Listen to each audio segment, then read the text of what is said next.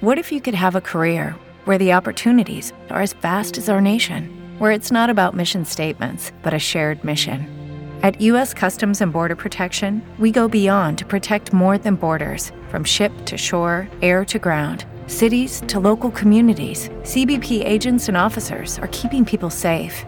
Join U.S. Customs and Border Protection and go beyond for something far greater than yourself. Learn more at cbp.gov/careers.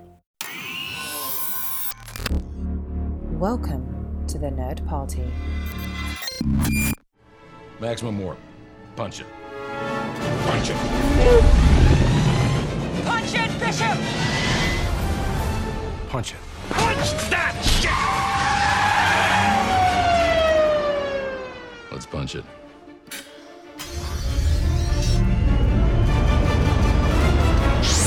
Hello, everybody, and welcome to Punch It, writing in Star Trek. My name is Charlene Schmidt, and with me, as always, is...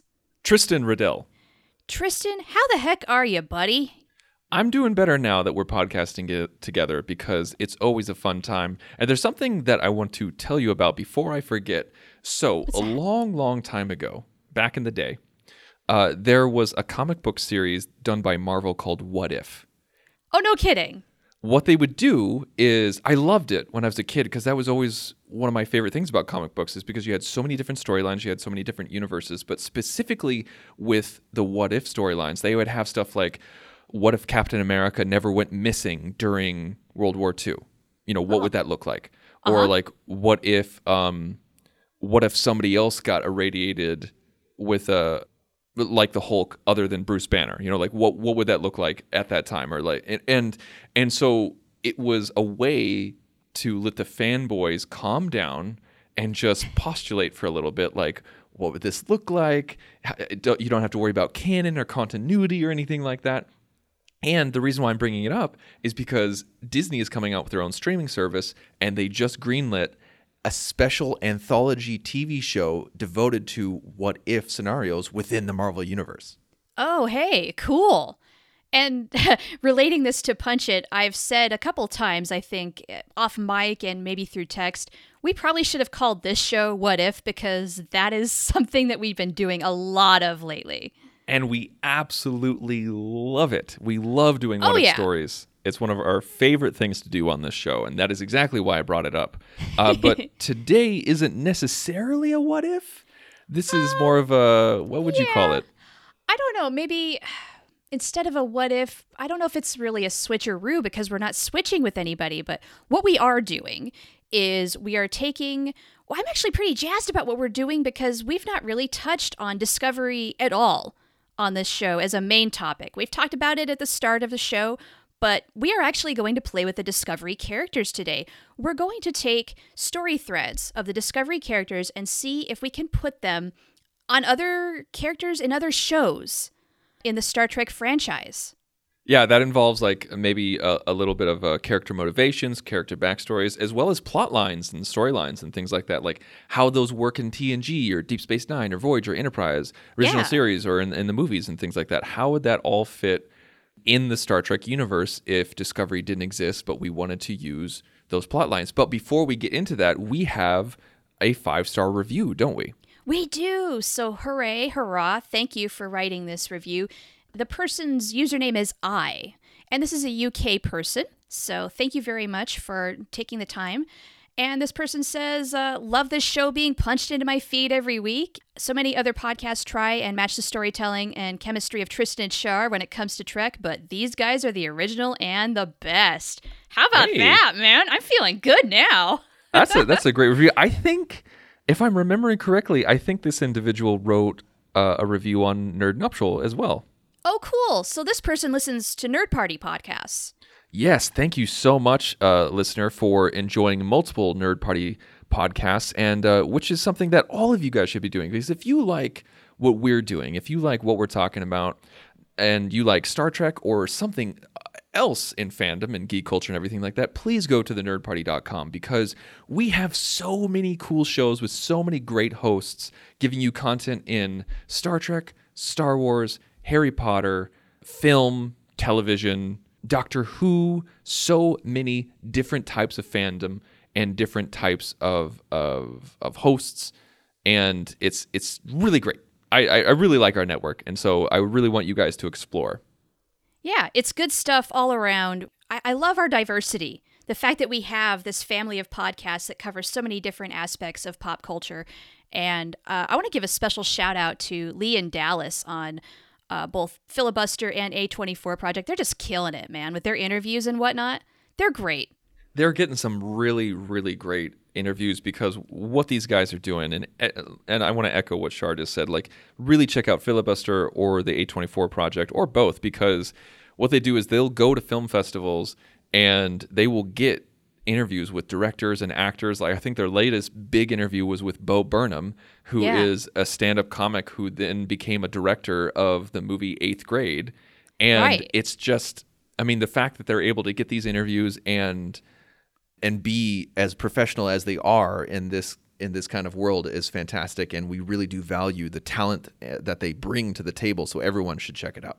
Most definitely. They're fantastic interviewers, really good stuff. And so just a little extra shout out for them, because that's a part of the nerd party that a lot of us don't really dip our toes into. We're not seeking interviews, but they do such a great job. And there are folks over in the UK. Absolutely. And I'll speaking of the UK, like in speaking of Time and Space, which is our Doctor Who show, they travel to London. They go to conventions. They're a couple, and so they're experiencing all these things together, and they share those experiences on their show while talking about Doctor Who, and it's just a great way to share their experiences via podcast and as well as their expertise. That's right. And speaking of which, yours truly was on the most recent show talking about the first time I'm watching the 2005 reboot of Doctor Who. I'm going through it, and so I'm giving that first timer's perspective because the only other Doctor Who I've watched so far is the 13th and latest Doctor. So, oh, really? Yeah. Cool. Yeah, I'm just starting to get into the fandom, and it's all Philip's fault. And I got to meet up with him and his wife, Jessica, who hosts Time and Space, last month, and it was a blast. We had a good time. So check that out if you're into Doctor Who. All right. Let's talk about our show. Let's do that. Let's get back to Star Trek. Star Trek. So, in terms of Discovery characters, I feel like the first and best place to start is Michael Burnham. So, with Michael... Why did you just say it like that? I don't know. I don't know, but it felt appropriate. Like, it felt like I was thinking about Michael. Michael. So, it's Dr. Evil. With Michael, I feel like there's a few things that are very, very Michael. Like, okay, raised by Vulcans, but not Vulcan. Mm-hmm. And a mutineer. That was the first thing I thought of is, could we translate that to another character and would it work or not? And I don't think we necessarily have to take both things into another character. Or how about this? Let's take it from two fronts. Let's find a show where Michael the individual, like Michael exists as Michael. Uh-huh. Put her on the show. What other show would she fit in? And then let's also say, like, okay, if we didn't want to take that character, what characteristics of that could we apply to somebody else? Digging it. Let's go for that.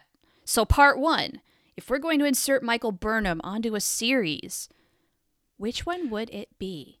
I feel like TOS, I think, would be a little too, like, because you would need something with continuity in order to have those kind of characteristics. It's a little too close to Discovery. I kind of don't want to go for TOS. Would Enterprise be an interesting dynamic just because of the relationship with Vulcans at that point? I mean, that'd be some serious retconning. I don't know about that. I don't know, because also when you think about the mutineering, like Starfleet didn't even exist yet. Right. Okay. Also, a mutiny would be far more controversial in the 24th century. So I think that's where it probably would need to lie. Like TNG, Deep Space Nine, Voyager. I'm going to say it would be like, TNG would be too weird, I think. Yeah, I have a hard time envisioning how that would work just because, and forgive me, people are so compliant on the Enterprise D. It's true. Nobody's going to betray Jean-Luc Picard. But what about on Voyager? That's if Michael Burnham was a member of the Maquis, she and Seska start teaming up and they try to recruit B'Elanna into staging a mutiny. Oh, so you're okay. My brain went to a little bit different place. So like this would be Michael Burnham post mutiny. I feel like she would be on. I'd say she would kind of be like a Paris character, maybe even replace Paris, where she was a mutineer. Like say that she mutinied on some ship, and then she had jail time. She spent her jail time, or maybe got out for some reason, or maybe the Maquis broke her out, or maybe she was a part of something where she did break out. And the Maquis took her in because she had nowhere else to go because she was cashiered out of cashiered. Thank you. That's what Tommy said. Out of Starfleet, and then she winds up in the Delta Quadrant because she becomes a part of Chakotay's ship, and so that's where we have to deal with the character where people know who she is. Like it's not just like, oh, I heard about what Tom did. It's like, no, everybody knows Michael Burnham. Everybody knows that she's the mutineer. And so that reputation. And so she's the one who has the reputation, and no one wants to get close to her except maybe one person, and maybe like Tuvok. Like she tries to strike up a relationship, a friendship, a working relationship with Tuvok, and like he tries to help her get readjusted, but there's that friction. I very much see that happening at Voyager instead of a mutiny happening on Voyager because of Michael Burnham. Okay, yeah, I definitely see why your mind went there first. It would also be really cool to see that dynamic between Michael and Tuvok, since she was raised by Vulcans, reaching out to the only, well, not the only other Vulcan on the ship, but the most prominent, highest ranking Vulcan on the ship. There is Vorik, but maybe she doesn't care about him. I would love to see a relationship build where it's more antagonistic at first, where Tuvok, he is a Vulcan, and so they have that connection, but at the same time, because he is a tactical and security officer, the idea of disobeying your captain and getting them killed and starting a war is so repugnant to him. Now, obviously, what I just said is repugnant to anybody, but specifically to Tuvok, he wants nothing to do with her. And maybe Janeway is the one who kind of goes to Tuvok and says, maybe you need to lighten up a little bit. We're going to be working together for a long time. I kind of like that. Yeah. Totally see how that could happen. I also like the idea of just her replacing Tom Paris. I think for our part 2, I think it would just be, we would mold that onto Paris, I think. So really, I mean, his crime might have been a little heavier with a mutiny on his hands. But I love the idea, like the bad reputation still becomes friends with Harry, maybe? Yeah, I think so. Yeah. Yeah, okay, that does seem like the easiest translation. And then, of course, if you have higher tensions with the Maquis, what side is Michael going to take? Because you immediately think, oh, you mutinied, you're going to be the rebel. You're going to go with the Rebel Alliance, basically. Or are you? Right.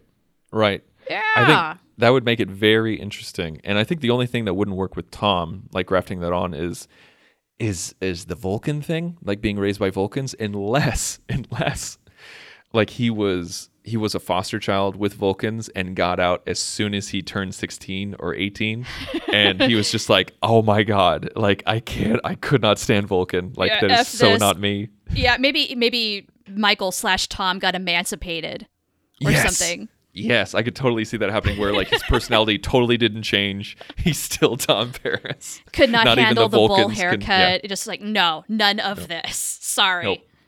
Thanks, but no thanks. I could totally see that happening. Me too. That's great. Okay, how about another character? What about Saru? Now, Saru, being a Kelpian, the first time we're seeing Kelpians on a Star Trek show, we don't completely know the reasons for that necessarily at this point. Well, but we could just go in with the assumption that, you know what? They've always been around. Well, I think, I guess, okay. Like, I guess before a couple of episodes ago, we knew is because they were a pre-warp civilization. Right. And that's why we never saw them. But now after one of the most recent episodes, they're not pre-warp. I mean, they're still pre-warp because they don't have the technology. But anyway, it's a muddled situation. I think there's plenty of species out there that don't get mentioned because there's only so much time, and like there's over 100 worlds within the Federation, and it's not like we know every single species within those 100 worlds. True. I mean, that's the logical explanation, sure. And so I think that right there is fine for not knowing. But like, I love the idea of Saru being the only of his species. I think he would make a great Worf stand-in on TNG. Okay, do tell. Because if I needed to graft, I'm going to go with graft first. Okay. Instead of placing Saru somewhere. I think if we were going to graft some characteristics, it would be with Worf. Because you already have he's the first member of his species in Starfleet, just like Saru and the Kelpians. Uh-huh. His sibling and parental situation is totally weird, just True. like Saru. Good point. And so I feel like you could keep Worf how he is, except change the species of, instead of making him Klingon, he is whether it's a Kelpian or somebody else, like he is an alien that is from a pre-warp civilization. You can keep everything else the same, except him being raised by humans, and say, like, keep his station the same, and say, like, okay, I am there's a reason why you've never heard of me or seen anybody like me, is because I am special and was recruited by Jean-Luc Picard, or something like that. And we get that short trek, right, with the Picard series coming out? Yeah. Where, like, Picard's on the Stargazer or something. He says, like, oh, yeah, you should totally... That would be really cool, actually. For as much as we hear about the Stargazer, we've not seen much of the Stargazer. That would be pretty cool.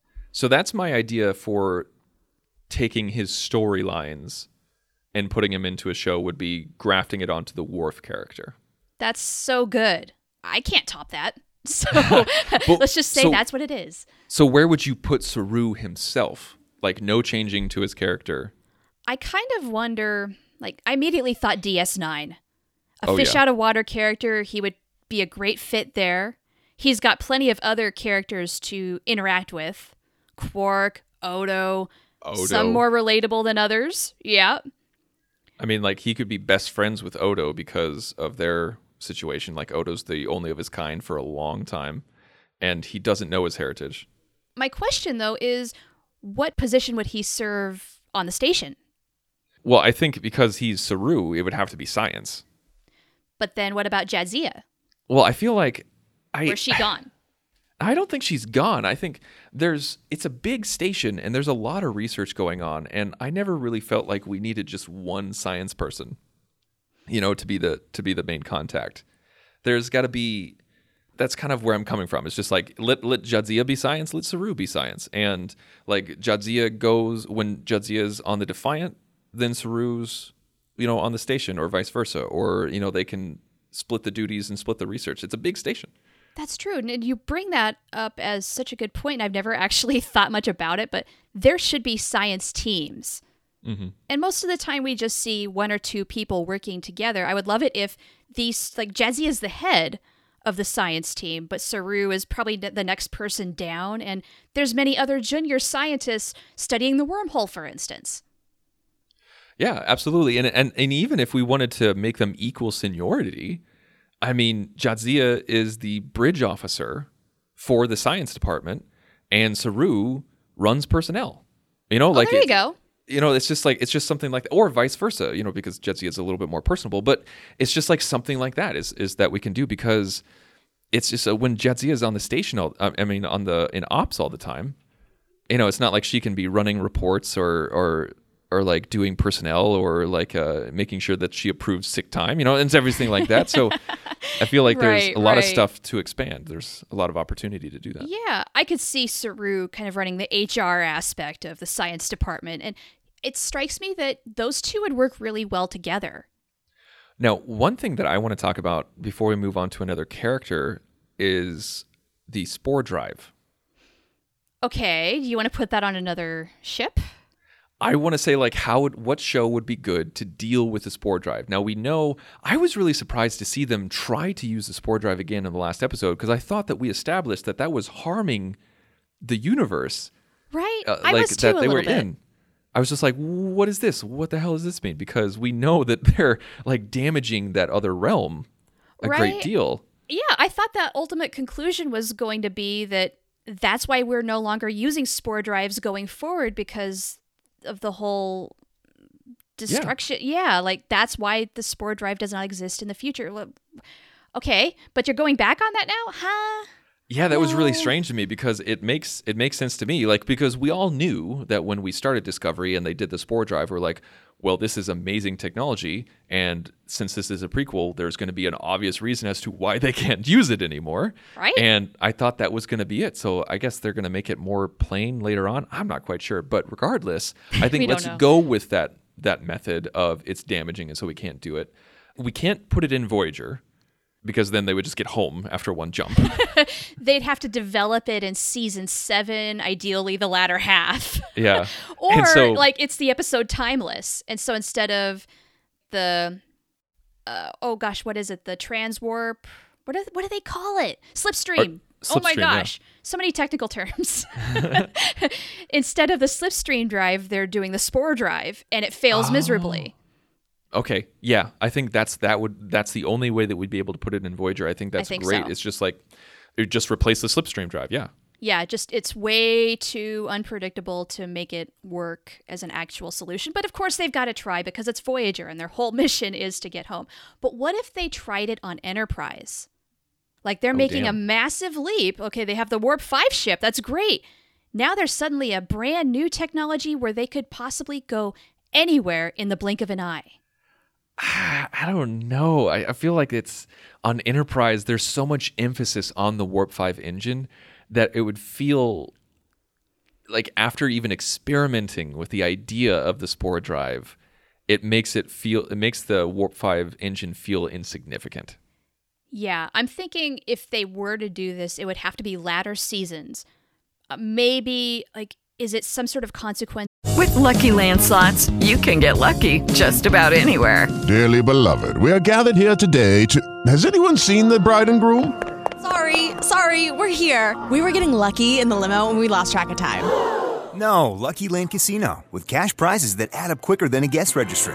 In that case, I pronounce you lucky. Play for free at LuckyLandSlots.com. Daily bonuses are waiting. No purchase necessary. Void where prohibited by law. 18+. Terms and conditions apply. See website for details. Of the Xindi arc, where somebody made a massive discovery and they think that's going to be an advantage going forward. I think personally, I'd rather see it in TNG as a one-off episode because there was a horrible episode, I can't remember the name of it, where it established that they couldn't go beyond Warp 6. Oh, right, because it's destroying the environment. I think that was called Subspace. Force of Nature. Yeah, it was damaging subspace. Right. And it was their environmental episode. It was their going green episode. Yes. And it was so freaking stupid because they, like, so many times, like when there was emergency, they're just like, they had to insert this line every single time. They're like, we have permission from Starfleet to exceed warp limits. And I'm just like, oh, go screw yourself. This is so stupid. It didn't even matter. And then Voyager came out and they're just like, oh yeah, the engines go up so that way it doesn't hurt subspace. And I'm just like, oh God. Right. 9.975, let's go. So that's what I would say is that, like, there's so many episodes within TNG about experimenting with different kind of warp drives, like the Traveler episode, the I can't remember, the something wave episode where like there was one where it was like some gravimetric wave that the ship would ride. Instead of having warp engines, it would just like ride it like a magic carpet. There was that episode. That's what it looked like too. Now you got me thinking First Contact. And then there's Force of Nature, like we talked about. So I feel like this would be a great avenue for TNG to experiment one more time and then say like, nope, can't do it. Spore drive doesn't work. It damages the mycelial network. This is what Geordi and Data have been doing in their spare time for a little while, trying to develop, like, theoretically, is this possible? And then they have some sort of breakthrough. I'm actually stealing that from Threshold. Oh my God. And yeah. Neelix pours them a little more coffee and then oh my gosh, this could actually happen. I really could see that happening though. And as a one-off, it's a little disappointing just because the spore drive has been such a useful thing in Discovery. They're using it to its potential. But as a TNG episode, yeah, it would just be a one-off episode. It would absolutely just be a one-off episode. And so they'd have to do this really fast, do the test run, and then find out, oh, this destroys the species in this realm of space. Oh, we can't do that. Darn, yeah. Shucky darn. Shucky darn, yeah. Exactly. I think that's what would happen with the spore drive. And I think we don't really need to talk about the Klingon War because we've seen a Klingon War in Deep Space Nine. Right, as well as the original series. So, okay, that's done. Check. Okay. What about Tilly? Tilly. Well, we have Wesley. She's a much better Wesley. I feel like she's one of the more versatile characters that could go on really any of the shows as just the young, bright, eager, but sometimes awkward ensign. Yeah, I think that's a really fair point. I think she's pretty universal that she would fit on any show. I think she would replace Wesley on TNG. And we could if we wanted to graft the character, I think that's who we would graft it onto, or maybe a Nog character on Deep Space Nine, that kind of thing. But I feel like maybe every show but Voyager. What about Harry? What if she replaced him? I think Harry. I don't think Harry gets enough credit because yes, he was a young ensign, but he was also very professional. Like he was good at at his job. He didn't have very many interpersonal relationship issues or anything like that. He was Harry. He didn't get promoted. But with Tilly, I feel like there's so much more going on where she's not an ensign yet. You know, like at least she wasn't. I can't remember now. She's an ensign as of the second season. She got promoted at the very end of season 1. That's right. I always forget that. So like I would like to see that storyline. I would like to see a cadet kind of transition into an ensign on the storyline like we did with Wesley. And that's why I think like TOS, you could totally see it. Sure. Deep Space Nine, I could see it on Enterprise where they're just like, okay, you're going to be the first, like you got the highest score on the test. And so you're going to be the first ensign on a first cadet in a Warp 5 ship. And, you know, like I think that's where I'd like to see her the most is Enterprise. That is interesting, and I think maybe the way things are running at that particular point in time is a little more suited to her personality. Because as you pointed out with Harry, Tilly isn't quite as professional. She has to catch herself when she drops the F-bomb, for instance. Oh my gosh. But she's wicked smart. Mm-hmm. And she just needs to believe in herself a little more, and she's working on it.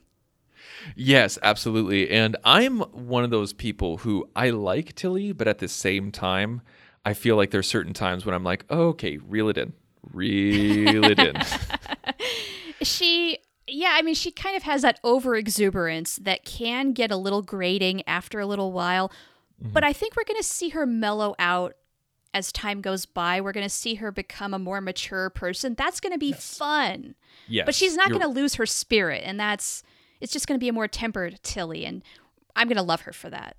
You're 100% right. I think that is definitely going to be her arc. She's going to get more professional. She's going to get a little older, a little wiser. Right. She's going to live up to her potential. She will be a captain someday. So are we agreeing that if we were grafting, it would be Wesley, and if we were popping her in, it would be Enterprise?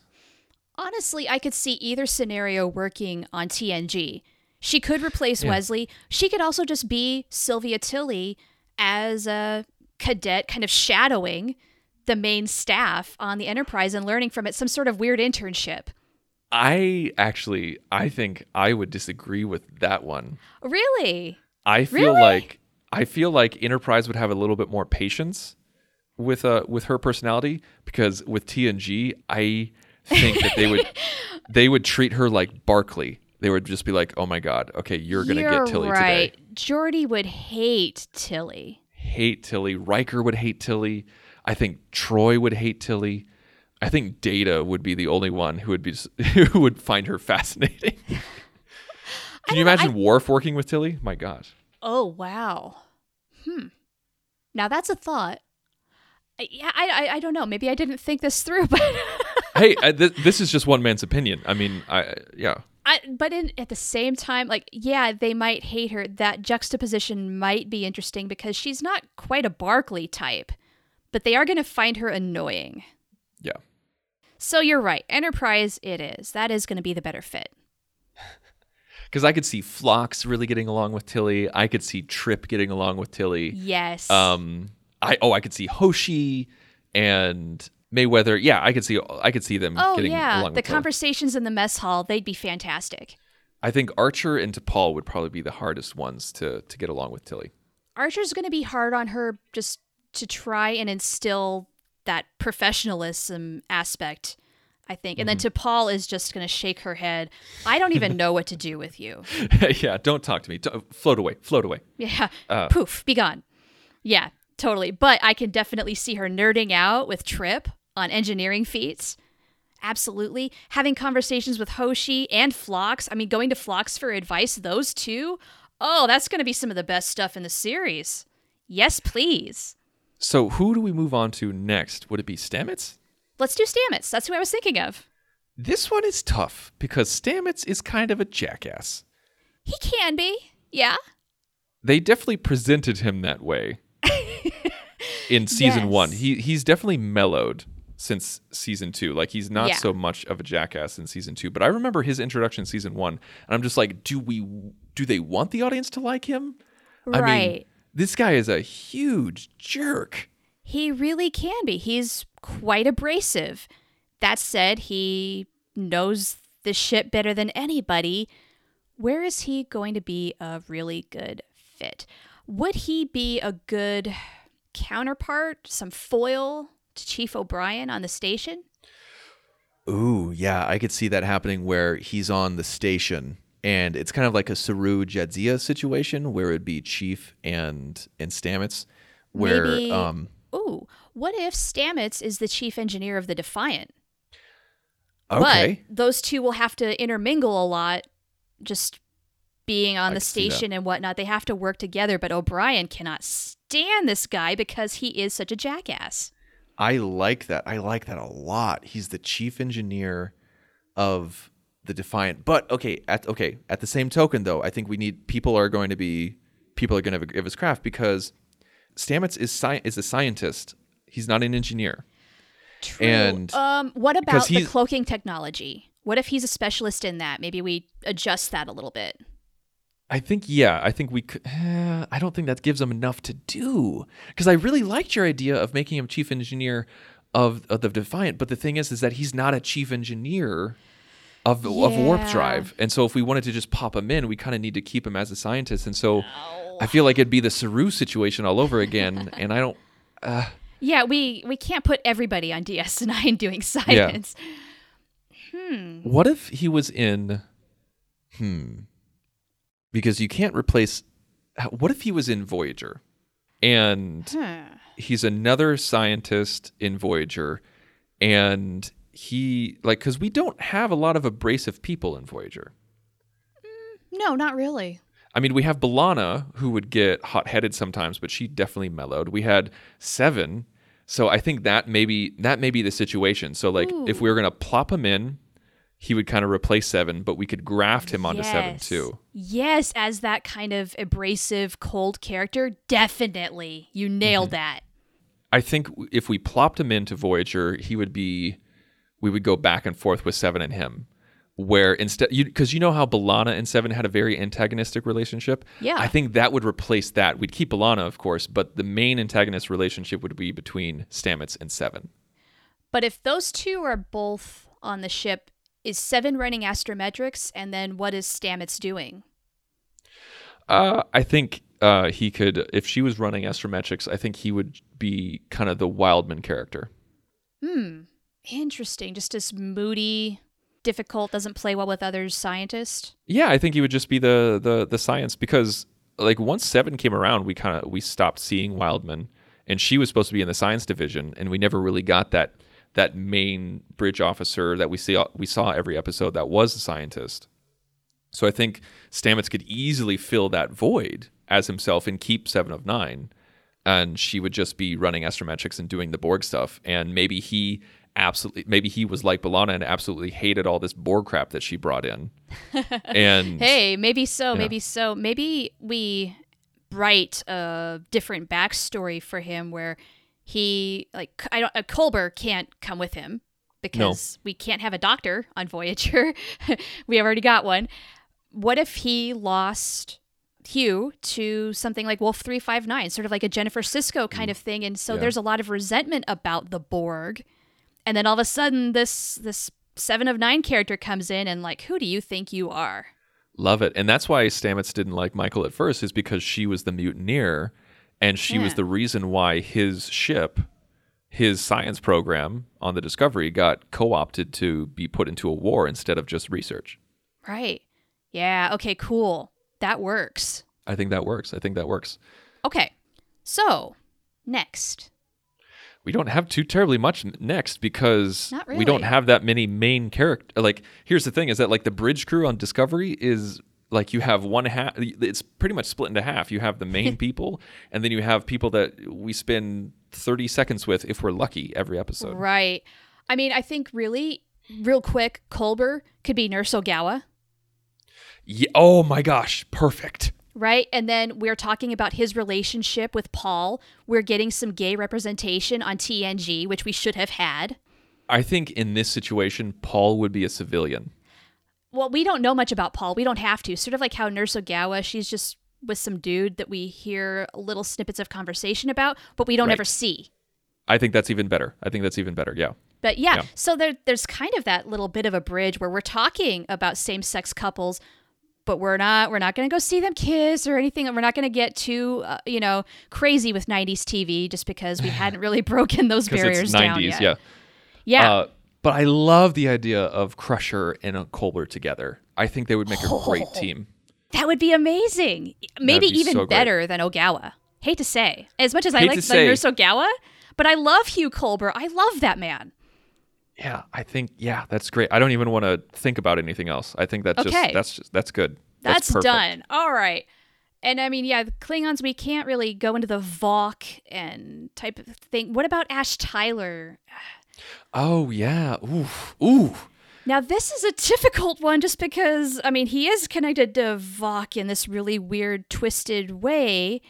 At this point in our Discovery Watch, he is a creature. He is neither really of these two. He's his own being. He's kind of a Tuvix character. I've heard some people reference on Twitter. He needs to figure out who he is. Do we put him in a Section 31 plot on DS9?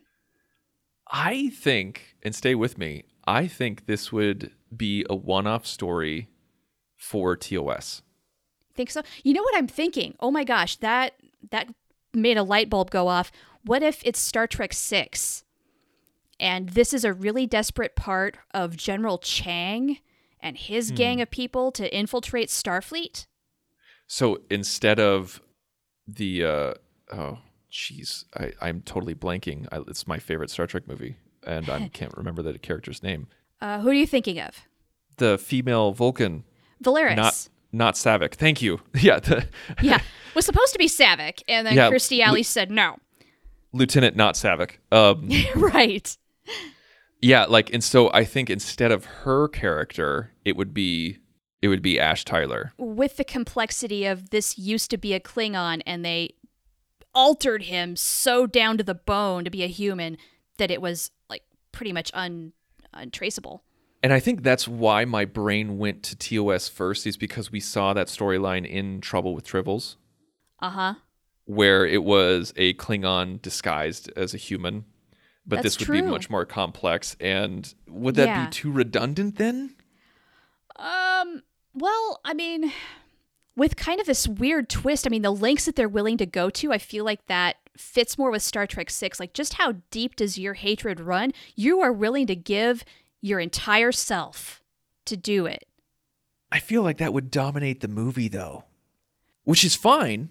I don't think it would dominate. I think it would be a real, just kind of shocker twist. Oh, wow. We're not going to get into too much detail on it. We're not going to really get into the ins and outs of Vok and Ash. Just they did this? They did this? All right, wow. Okay, this goes even further than we thought they'd ever go. In your version of Undiscovered Country, is he unaware of it then? Oh, that's a good question. I think he would. I think it would be the same as Discovery. I think he's unaware of it and he gets triggered and he has no idea what's going on. And he keeps, and that's why they have a hard time finding him in Discovery. Yeah. And that's why, because he doesn't even know that he is the mole. Right. So, okay. he's the one who goes over onto the Klingon ship and commits the assassinations and doesn't even know it was him. Yeah, exactly. And so then when Spock leads everybody on the mystery chase to figure out who the killer was, and it leads to him, and he was like, what? And maybe even like Spock mind melds with him and doesn't see anything. Oh, actually, I was thinking that would be the one way to figure it out. But if he's so unaware, I mean, that would be kind of the way, though, is like you'd have to go that far deep into his consciousness to go into these weird hidden memories. Nobody's anticipating a mind meld with this guy. Well, okay, let me take it. Okay, so in the undiscovered country, I'm having a hard time speaking. We see him with Valeris, and he has one hand on her head. Yeah. And he's not getting enough, and then he uses two hands. This may sound stupid, and let me know if this sounds stupid, but what if the first time, like it points to Ash, he just uses one hand, and he's like, no, he's just Ash. He's not guilty. But then more evidence as the movie goes on goes to Ash, and Spock is just like, okay, let me try this again. And Kirk's like, what's the point? You've already melded with him. He's like, I need to go deeper. And then he puts both hands on him, and he goes even deeper, and we see what he sees, and we see Voq. Would that be a little redundant? That's my only concern. Oh, totally possible. Yes, it depends on how they do it, and it also might be a hint of lying to the audience. I don't know. You know, that might make an interesting dynamic, though, where we, like, all the evidence is pointing to Ash. And so we think, well, come on, guys, this has got to be your person. And then Spock says, nah, he's clean. So then we think, well, who could it be then? And so then we as an audience, in our heads, we're trying to turn somewhere else, and we can't find a new direction on who we think the killer is. Yeah. But then it really was him all along. That's a kind of a cool twist. Yeah, like that. I think that's the thing. I think that would work. Yeah. And you're right. I don't think it would have to dominate the episode. I think you're right. Yeah, that reverse psychology really kind of would be a nice little twister. What about Georgiou? Oh, hey. Let's keep her storyline the way that it is. Like, okay, so there Wait, was which like, one? Not Emperor Georgiou. Okay. So Philippa Georgiou Prime. So what storyline would be interesting where we start with Georgiou for the first episode, but then she dies and we have to bring in a new captain? Would that work in TNG? Would that work in Voyager? Would that work in Deep Space Nine? I mean, would that be in TOS? Would it be like, oh my God, Pike is gone, now Georgiou is gone, who the hell are we going to get? And Kirk goes, I have an idea. Flashbacks to Star Trek 09. I love it. I could see it working on Voyager. So like maybe Janeway would be the first officer, and Giorgio dies, and then with Janeway the has to step up. We've done scenarios where that happens. Like that's totally how Janeway have, becomes the captain. So if so that's what would happen if we transplanted her. What if we grafted her? Well, we can't graft her because she'd die. Well, yeah, I mean, and the thing is with the Emperor, we can't. No. That really, I mean, TOS would be the easiest thing for Mirror Mirror. But DS9 had mirror episodes too. So. That's true. I mean, I suppose she might fit there, but then the whole thing with Section 31, I mean, they're so setting up for the spin-off. At this point, I just kind of want to see where that goes and leave it be. Yeah. Yeah, I'm not excited for that spin-off, but I'm sure it'll be great. I don't know how I feel about it either, but I'm willing to give it a chance, just like with Discovery. You know, it was never the show that I would have said, yeah, let's do that. But there's times when Discovery really surprises me. So, got to go in with an open mind. Okay, so I think that's the only way that we could make Philippa work is if we put her, I think that's the best way, is put her in Voyager. She dies with the caretaker. Janeway steps in and takes over. Yeah. Cool. There we go. Anybody else you want to cover before we wrap the show up? One thing that we forgot to mention is that this idea, we think, and you have to forgive our memories, this idea was presented to us via Twitter, but we cannot find the tweet. We cannot find the individual who suggested this show topic. So we very much apologize if you've been listening to this episode and you're just like, hey, I didn't get a mention. What the heck, Tristan and Shar? We do apologize, but if you could email us or tweet us again, say, hey, raise your hand, it was me. We will definitely mention you on the next show. Yes, it's our fault. We suck. it's just so far back in our mentions at this point, we couldn't find it as we were just about to start the show. So please let us know who you are and let's give you the credit you deserve.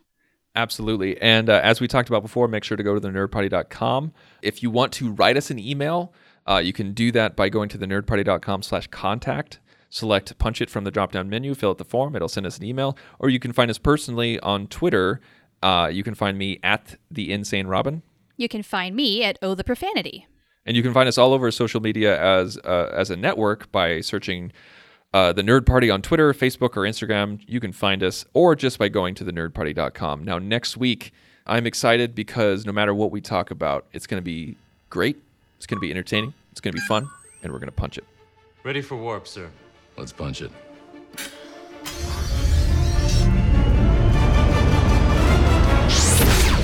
Join the revolution. Join the Nerd Party.